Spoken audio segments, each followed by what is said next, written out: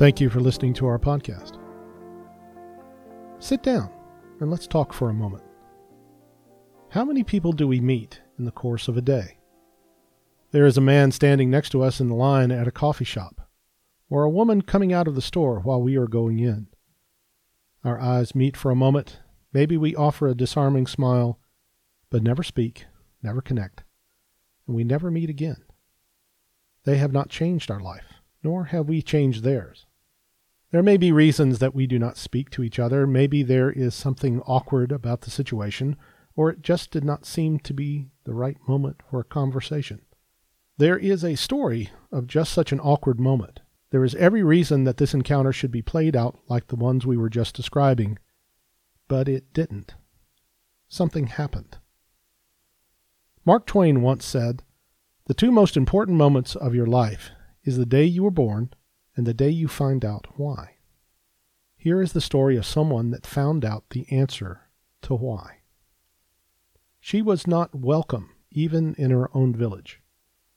She was forced to live on the outskirts of polite and proper society.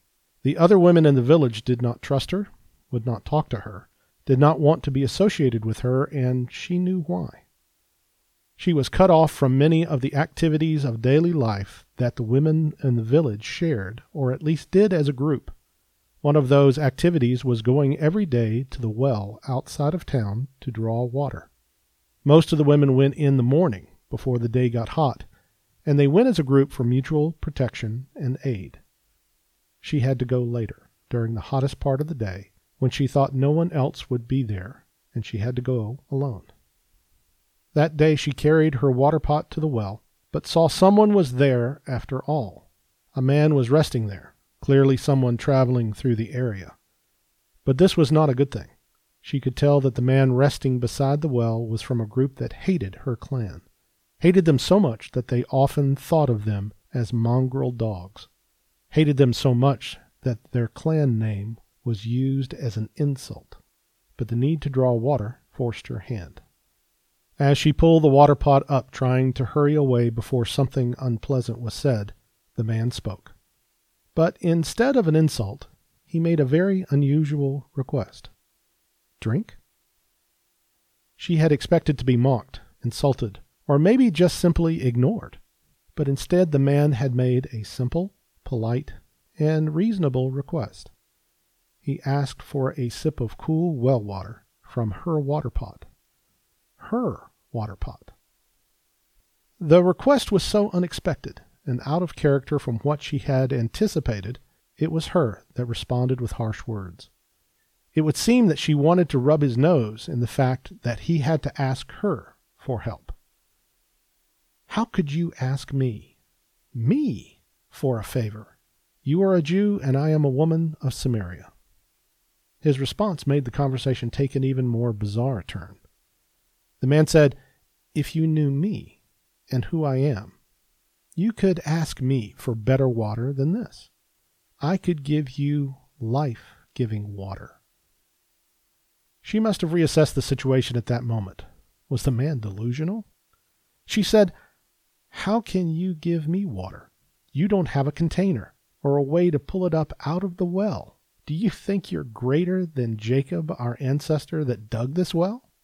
The man responded, "This water only satisfies your thirst for a little while. The water I can give you will satisfy and sustain you forever."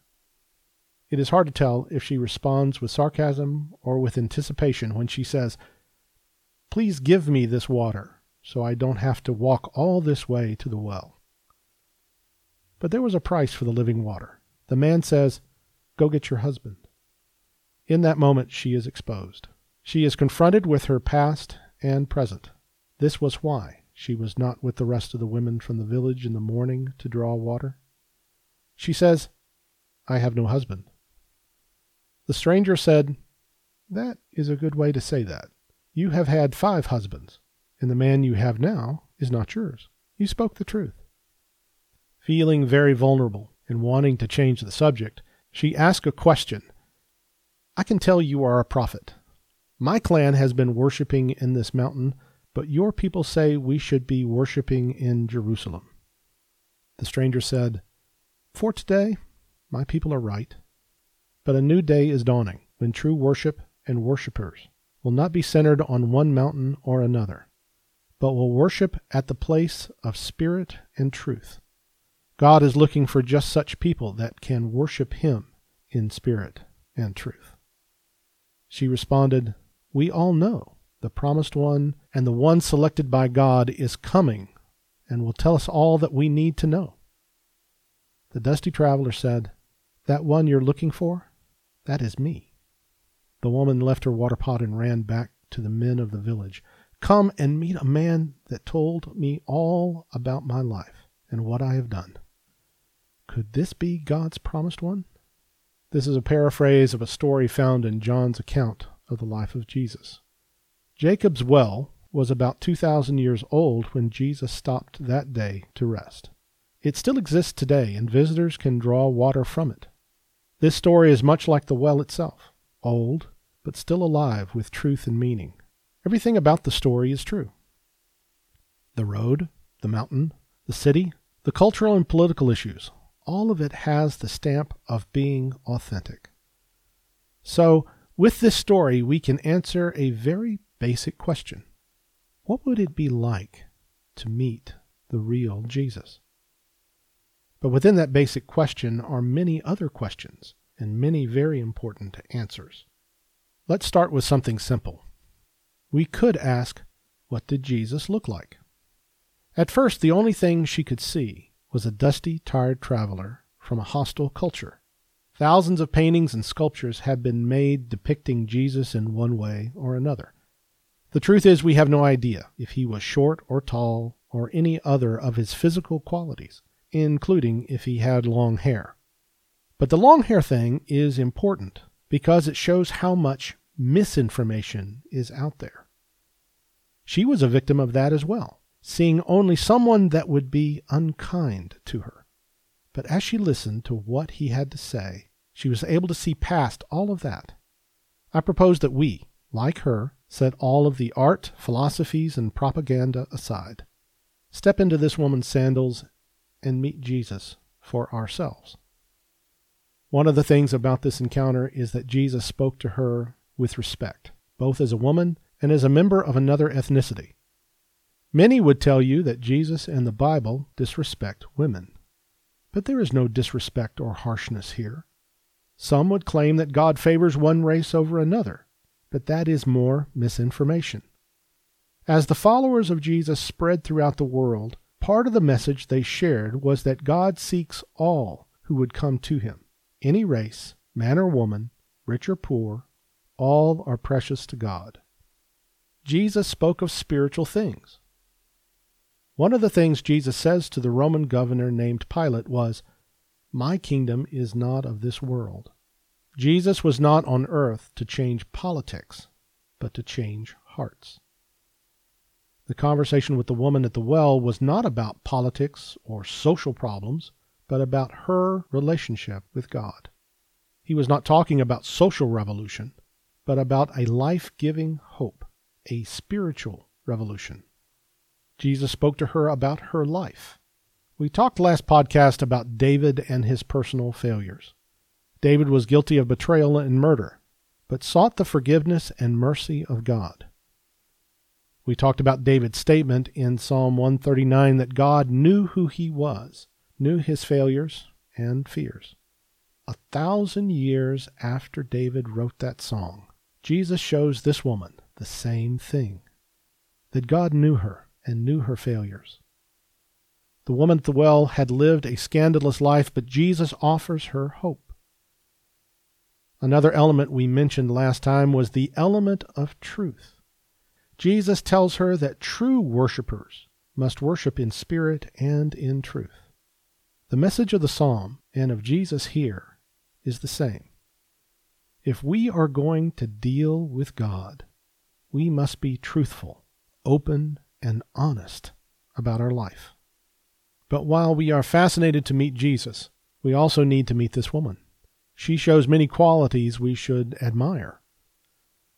One of those is curiosity. The man she met did not fit her expectation, and she wanted to know why. We can never change if we never seek a new and better understanding of the God of heaven. In a spiritual sense, this means seeking the best information available. We have talked before about the uniqueness of the Bible and how it has stood the test of time. We must ask spiritual questions, but go to the most reliable source for the answers. In the book of Acts, Paul traveled to a city in northern Greece called Berea and told them about Jesus. The people of Berea are described there as noble-minded because they investigated what Paul was telling them to see if it was the truth. Asking questions, seeking reliable and accurate information is a noble thing. How else can we learn? Another element to admire is that the woman at the well did not run away. Jesus told her if she wanted the living water, to go get her husband. This must have made her very uncomfortable, as this was the shame in her life. At that moment, she had to make a choice. She could walk away, or lie and be done with this crazy man, or she could tell the truth. She told Jesus the truth, and learned an even greater truth, that the one talking to her was the promised one of God. She went to the village and reported to the people there that the man had told her all that she had done, and offered this as evidence that this might be the promised one of God. Another trait is that she was willing to share what she had learned so that others could see for themselves. Another trait is that she was willing to share what she had learned so that others could see for themselves. In the very beginning of John's account of the life of Jesus, he tells of an encounter Jesus had with a man named Philip. Philip then went and found another person named Nathanael. Philip told him that he had met the one promised of God, the same idea that the woman had. But Nathanael was skeptical because of where Jesus was from. The town of Nazareth did not have the best reputation. Philip did not argue with Nathanael, but simply said, "Come and see." When Nathanael met Jesus and talked with him, he was convinced himself and declared Jesus both the Son of God and the King of Israel. If he had not been at least willing to go see for himself, he would have missed meeting and following Jesus. If the woman at the well had given in to her distrust or her shame, she would have missed talking to Jesus. What of our encounter with Jesus? Are we willing to sit beside that well and meet Jesus for ourselves? If we are, we must discard our preconceived ideas about Jesus, not just his appearance, but our misunderstanding of who he is, what he teaches, what he did, and what it all means. Jesus offers us something of great value, and it begins with speaking the truth. To meet Jesus is to stand in the spotlight of truth, his and ours. Jesus told her that God is looking for those kinds of people willing to come to him in spirit and in truth. That well still holds water. The truth revealed and the promise Jesus made to this woman still holds its power too. Come and sit, rest from your weary journey, and drink of the living water offered by Jesus.